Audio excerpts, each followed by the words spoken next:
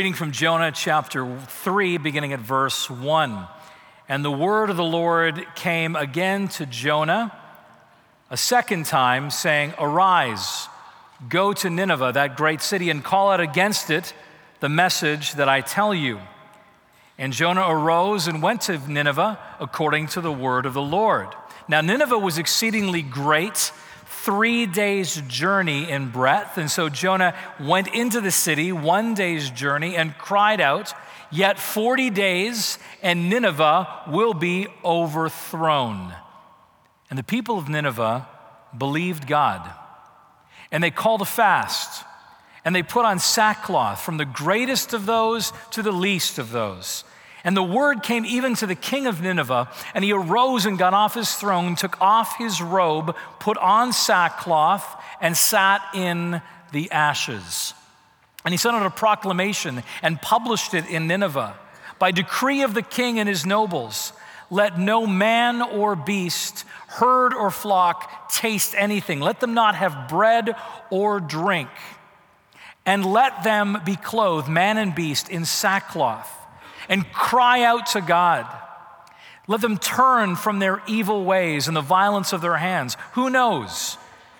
God may relent and turning from his fierce anger, that we may not perish. And God, when he saw all that they had done, how they turned from their evil ways, relented of the disaster which he had said he would do. He did not do it. The word of the Lord. Thanks be to God. How does a life get transformed? How does a life get transformed? Jonah chapter 3 is one of the greatest pictures in Scripture of transformation, of a change. Verses 1 to 2, we again hear Jonah the prophet being called on mission, as we are called on mission.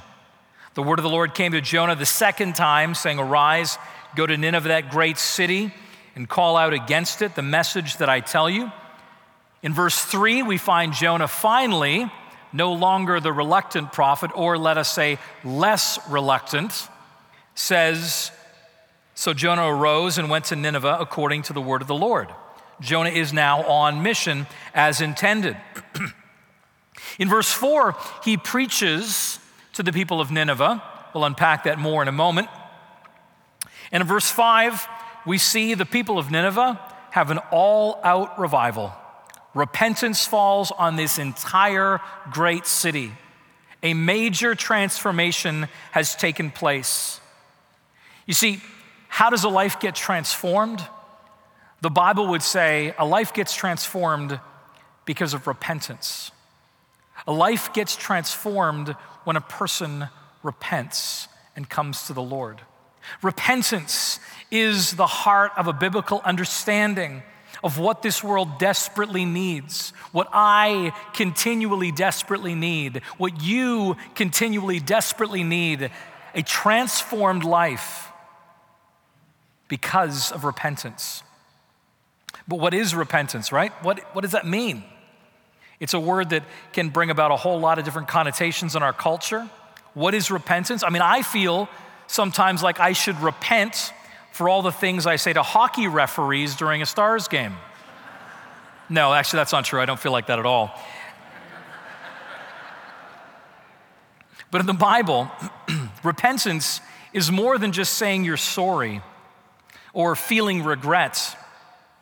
You see, we can all think of examples in our lives of people who constantly say they're sorry, but we don't see any change in their behavior. We don't see any change in their life.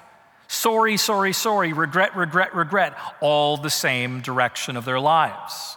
Repentance is different than just saying sorry or regretting something. Repentance in Scripture is actually changing of directions. We did that just a moment ago. We prayed that in our opening confession prayer. Notice as we confess before God in that opening prayer, we don't just say we're sorry. We don't just ask for forgiveness, but we ask for a changed life. We said, not only we are truly sorry and we humbly repent, there's that word, For the sake of your Son, Jesus Christ, have mercy on us, forgive us. But then this is the change, that we may delight in your will and walk in your ways to the glory of your name. The point of a repentant heart is a transformation, a change, a new direction. A number of years ago, I was sitting with a priest sharing about a particular pattern of sin in my life that I just couldn't seem to get past. And this priest was famous for never giving advice. He would simply tell you a story or tell you a little parable. And he said this to me. Now, it took me a couple weeks to fully comprehend it. I thought, after I heard it, that this was stupid. You all, I'm sure, will understand it immediately. But when it came to me, I said, wow. So he told the story. He said, there's a man who walks down a street, and he comes to an open manhole, and he decides that he's going to walk around the open manhole to the left, but finds himself falling into the manhole. The next day, the man walks down the street, comes again to the open manhole, decides he'll walk around the right side of the manhole, and again finds himself falling into the manhole. On the third day, the man walks down the street, comes to the open manhole, decides to jump over the manhole, again finds himself falling into the manhole. On the fourth day, the man took a different street.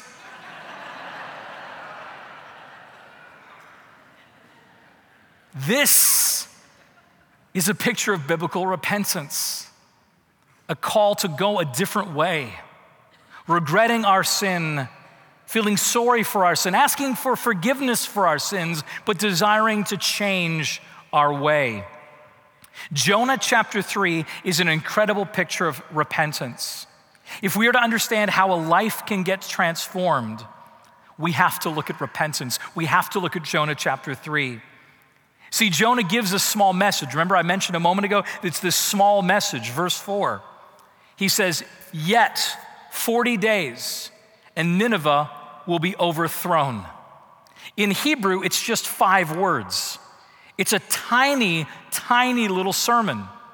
It's a little bit like the George Burns school of preaching. George Burns, who once said, the secret of a good sermon is to have a good beginning and a good ending and have the two as close together as possible. I'm not of the George Burns school of preaching. But Jonah was. Jonah, 5 words. Just 5 words in Hebrew are spoken. And this incredible repentance, this incredible transformation takes place. How? Well, it's the message. It's those 5 words. Remember, it said back in chapter 3, verse 2, God says to him, arise, go to Nineveh, that great city, and call it against it the message that I will tell you. You see, Jonah does not come with his own ideas. He doesn't come with his own message. He comes with a message that God gives him. These 5 words, assuming Jonah was faithful, these 5 words are the 5 words that God gave Jonah. This is the message. This is God's message. And if he brings God's message, this message will bring about for the Ninevites incredible repentance and incredible transformation. You see, Jonah does nothing else, doesn't he? There's no further explanation. There's no mighty deeds of miracles done here. He simply says these 5 words, and this community is changed. You see, in the short message, in just verse 4, those 5 words, we find this message that leads to repentance. And this is what we need. Our world needs it, and you and I need it. We need to hear again this message that leads to repentance. You see, in these 5 words, we find that the message that leads to repentance is a message of God. God is brought into the equation, first of all. But secondly, it's not just a message of God. It's a message of guilt. And yes, we have to go there. We have to address the question of sin, the question of judgment. It's there in the message. But not only is it a message of God that leads to repentance and a message of guilt, but it's a message of grace. See, even in these 5 short Hebrew words, there is the message of grace contained right at the core. And I'll tell you right now, that is what ultimately will bring about the transformation. But we can't get there yet. First, it's a message of God. Repentance, transformation comes because the message begins with the question of God. Verse 5, the Ninevites believed God. The Ninevites believed God. Somehow, even though Jonah didn't say the name Yahweh, didn't even mention God, somehow the Ninevites know who Jonah is speaking for. Somehow they're aware that Jonah is speaking for God, and it leads them to the question of, is there truly a God? They believe God. They trust God. You see, when you bring God into the conversation, everything changes, doesn't it? You bring God into the conversation and everything begins to change. As an atheist, I thought that as I railed against God, I thought I was railing against just a concept or an ideology. I just thought I was taking on the concept or idea of God as I railed against God. And then one day, a person came into my life and said, but hold on, Paul, what if God is for real? What if, just hypothetical, what if God, the God you hate so much, the God you reject so much, what if God is real, really real? It didn't convince me in that moment. I didn't pray the sinner's prayer that day. It put a rock in my shoe and I couldn't get it out. I struggled with this. What if God is real? What if there actually is a God in heaven? What does that mean about my life? Ultimately, that rock in my shoe undid me. I could not escape this question. What if there truly is a God in heaven? You see, you bring God into the conversation and everything begins to shift. I think of my conversion, which followed not many months later, kind of like Trumpkin the dwarf from the Chronicles of Narnia. Some of you know Narnia. You know I've got a Narnia decal on the back of my truck, decal, translation. And I look at Prince Caspian, that story, one of C.S. Lewis's Chronicles of Narnia. Trumpkin the dwarf is this wonderful swordsman, wonderful warrior, but he doesn't believe in Aslan. Aslan is the lion, the Jesus figure in Narnia. He just doesn't believe in Aslan. Aslan's not real. Lions aren't real. And at the end of Prince Caspian, I read these words as a kid, and then I read these words after my conversion, and I was undone. I was Trumpkin the dwarf. Bring God into the equation. And now, said Aslan in a much louder voice with just a hint of a roar in it, and now, where is this little dwarf, this famous swordsman and archer who doesn't believe in lions? Come here, son of earth, come here. And the last word was no longer the hint of a roar, but almost the real thing. Now, the children who knew Aslan well enough to see that he liked the dwarf very much were not disturbed. But it was quite another thing for Trumpkin, who had never seen a lion before, let alone this lion. He did the only sensible thing he could have done. That is, instead of bolting, he tottered towards Aslan. You bring God into the conversation. You bring the message of, is there a God in heaven, into the conversation, and even the hardened skeptics begin to be undone. Look what happens with the Ninevites here. Verse 5, the reaction is, verse 5, fasting and putting on sackcloth. Verse 6, the king decides to add to that sitting in ashes. Fasting, sackcloth, and ashes. It's a picture of making a person low, demonstrating a person's poverty, demonstrating a person's need, demonstrating a person's humility. See, the response from the Ninevites when the question of God comes on the scene is an act of humility. They recognize that they are not running the universe. They're not the biggest. As big as Nineveh is, it is not the biggest thing around. There is a God.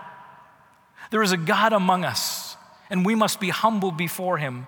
As James chapter 4 says, humble yourself in the sight of the Lord. You see, the beginning of the question of repentance, that draw to repentance, begins with this question of God, the message that brings God into the equation. But also, not only is it the message of God, but it's the message of guilt. And this is where we don't want to hear this, but we have to hear this. In those 5 short words of the prophet Jonah in verse 4, he says, "Yet 40 days, and this city of Nineveh will be overthrown." That word overthrown is the language of judgment. It's the language of an end. It's the language of destruction. It's what was used, that same word of Sodom and Gomorrah. It will be overthrown, destroyed. Judgment. It implies that they are guilty for something, and they don't need convincing. It's kind of like when we come home and our older dog of the 2, Tiggy, has done something disgusting. And one of us in the family, usually our 8-year-old, will say, "Tiggy, be ashamed." And man, does he show his shame. I mean, he just cowers there and shows his shame. He knows what he's done was wrong. He knows what he did was disgusting. And he's ashamed of it. He knows. And so do the people of Nineveh. They don't need any prompting. They don't need any extra direction. Look at what the king of Nineveh says in verse 8. He says, "Let everyone turn from his evil ways and the violence of his hands." I mean, this question of judgment comes on the scene, and they know immediately, yes, we are guilty. We have done things wrong. We are broken, and we are in need. You see, we have the question before us, the 2 options in our lives. We can spend our whole lives warring against that sense of impending guilt. We can spend our lives trying to justify ourselves. "Oh God, I'm a bit better than that person over there. And there were some bad years, Lord, but there's been some good years. And when you look at the balance sheet, maybe, I'm a little bit in the positive." We can spend our lives trying to convince ourselves, trying to convince God of that. Or we can come to the reality that I am broken, I am a sinner, and I am in need. I am a Ninevite. And I need God's repentance to come into my life. I need to recognize my need. Because you see, it would be wrong if we think that the Ninevites are the only ones in this book that need repentance. Jonah is a mess. As we continue through the story, especially next week, we will see just how much Jonah is himself in need of repentance. Chapter 4, after the Lord relents of this disaster, what does Jonah do? Chapter 4, verse 1, "It displeased Jonah exceedingly, and he was angry." He was angry that God showed mercy. This man has run from the Lord. This man was slow to pray. This man preaches his sermon, runs out of town, and is gloriously waiting to watch the city burn up. This is the man that needs to repent. What Jonah shows us again and again is woe to us who think the repentance is for people out there. Repentance is needed right here. We are all in need of daily repentance, daily transformation, because daily, if we're honest, as Psalm 139, and we pray it, "Search me, O God, and know my heart. Test me and know my secret ways. See if there's any wicked way within me." And God's answer is always, yes, there is. We know we're guilty. We don't need to be convinced of it. I mean, in Matthew chapter 12, what does Jesus, as he identifies with Jonah's ministry, what does Jesus say about Nineveh? He says that the men of Nineveh will rise up on the day of judgment and will condemn this generation because they responded, they repented, there's that word repented, at the preaching of Jonah. But something greater than Jonah is here. You see, Jesus points us to the fact that it's going to be surprising those who show up at the end who have truly repented before the Lord and those who think they have. We need to be a people open to repentance. As Herman Melville, who wrote Moby Dick, which Jonah is a real precursor for Moby Dick, he wrote these words. He said, "Heaven have mercy on us all, Presbyterians and pagans alike. For we are all somehow dreadfully cracked about the head and sadly need mending." We are all in need. You see, if repentance is to come into our lives, if we're to receive this call to repent, the message has to be of God, humbling us, The message needs to be of guilt, showing us our brokenness and our need. But it also needs to be the message of grace, or it won't work. See, if it just stays with the message of God and we feel humbled, and it stays with the message of guilt and we feel bad about ourselves, welcome to every other worldview and religion out there. There is something greater than Jonah here. Are you ready for the gospel? Grace is what draws us into repentance. It is only grace that will bring a sinner to walk before a mighty God and say, "Forgive me and teach me a new way." See, many misread this story. Verse 10 is a bit confusing. Verse 10 says, when God saw what they did, how they turned from their evil way, God relented of the disaster that he had said he would do to them, and he did not do it. Now, if you read that, you can begin to think, well, maybe, God changed his mind, right? God changed his mind. God was bringing destruction, and then look back, hey, they responded pretty well.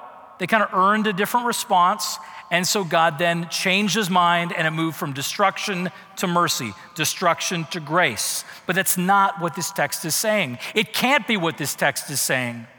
As St. Augustine said, for unlike human beings, God does not regret or repent of anything that he does.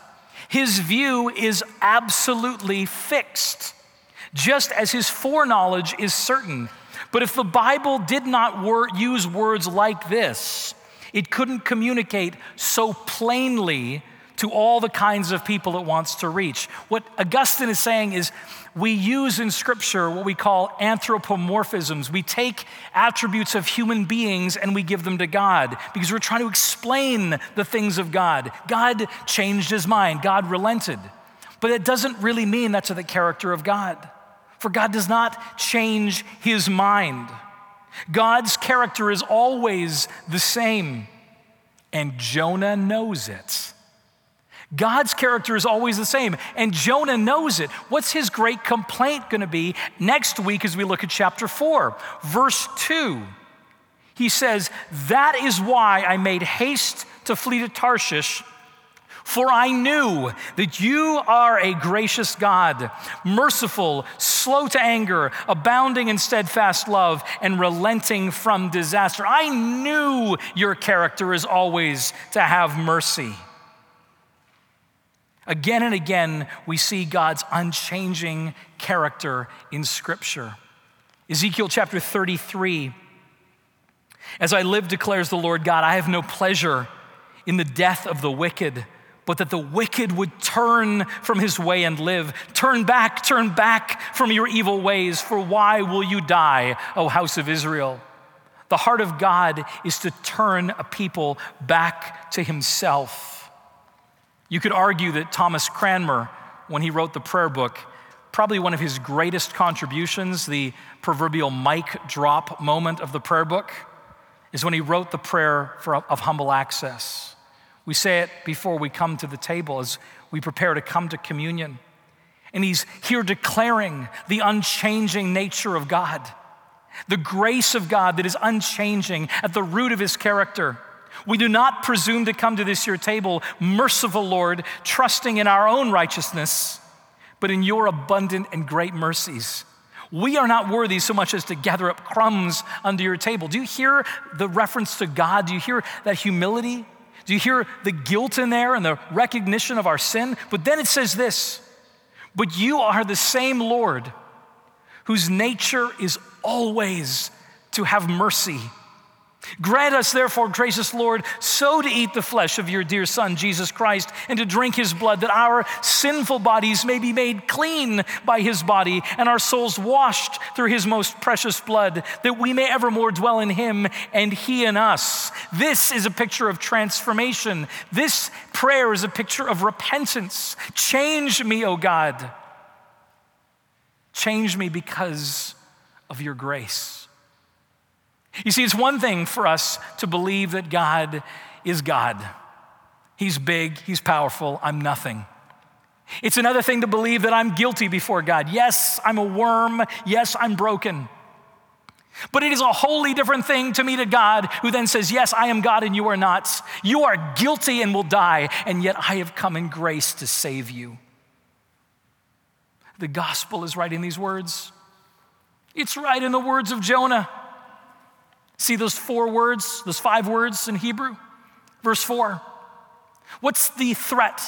Yet 40 days, and Nineveh will be overthrown. That word overthrown, yes, it can mean destruction like Sodom and Gomorrah. But you know what that word also means in Scripture? It means overturned. It means transformed. It means changed. It's the same word that's used of Aaron's staff in Exodus chapter 7 when it is changed from a staff into a snake. It's the same word from Exodus chapter 7 when the Nile is changed, transformed into blood. It is the same word used in Esther chapter 9 verse 22 when because of this great salvation their mourning is changed into dancing. What God is saying through Jonah, and I don't even know if Jonah recognized he was saying it, but it was the message from the Lord. What he's really saying, yet 40 days, and Nineveh will be transformed. That is grace. God does not come to destroy, but to save. The Son of Man did not come into the world to condemn the world, but that it might be saved through him. Something greater than Jonah is here. In Luke 15, our gospel text today, we're told that now the tax collectors and sinners were all drawing near to Jesus. And the Pharisees and the scribes grumbled, saying, "This man receives sinners and eats with them. This man welcomes Ninevites. This man welcomes broken people. This man doesn't condemn them. This man wants to change them and heal them. For I tell you," Jesus says, "there will be more joy in heaven over one sinner who repents than over 99 righteous persons," this is my interpretation, "who think they need no repentance." God comes to redeem and to save us. Do you hear how grace draws us to repent? Grace alone can make us ready to say, "Yes, oh God, change me. Change my heart, oh God." Grace alone. As we're coming towards Holy Week, it's the time of year where annually I watch The Passion of the Christ, and I know many of you do. And one of the most powerful moments, and I shared this many times before, and I'll keep sharing it, my most powerful moment in that whole book, that whole film, is when Jesus falls and he meets his mother. He's carrying the cross. He's carrying that instrument of death that will bear my sins and yours. And he falls, and his mother runs up to him, and brilliantly, using scripture, they take Jesus from Revelation 21, verse 5. He says to his mother, "See, I go to make all things new." I go to change the world, is what he's saying, not condemn the world. And that will draw a man or a woman who's broken to repent. Change my heart, oh God. How does a life get transformed? How do you and I get transformed day after day? We need to repent. We need to turn around. We need to say we're sorry, but we need to desire a change. We need his message. The message of God humbling us. We need the message of guilt that, yes, condemns us, but then the message of grace, which truly draws us home. You come to transform me, not destroy me. It was a liability in my former profession when I discovered grace. I was a new Christian for several years, and I was just understanding the concept of grace. I was in a garden variety show, and one of my jobs was to sing a particular song every night. And as I was discovering grace, I couldn't get through it. It was a professional liability. The audience ultimately loved it. They said, "Oh, he's so passionate." I could not get through those words. "'Twas grace that taught my heart to fear." See, and grace my fears relieved. How precious did that grace appear the hour I first believed. See, it's useless. No one paid to see that. Make sure you put your tithes and offerings in before you leave.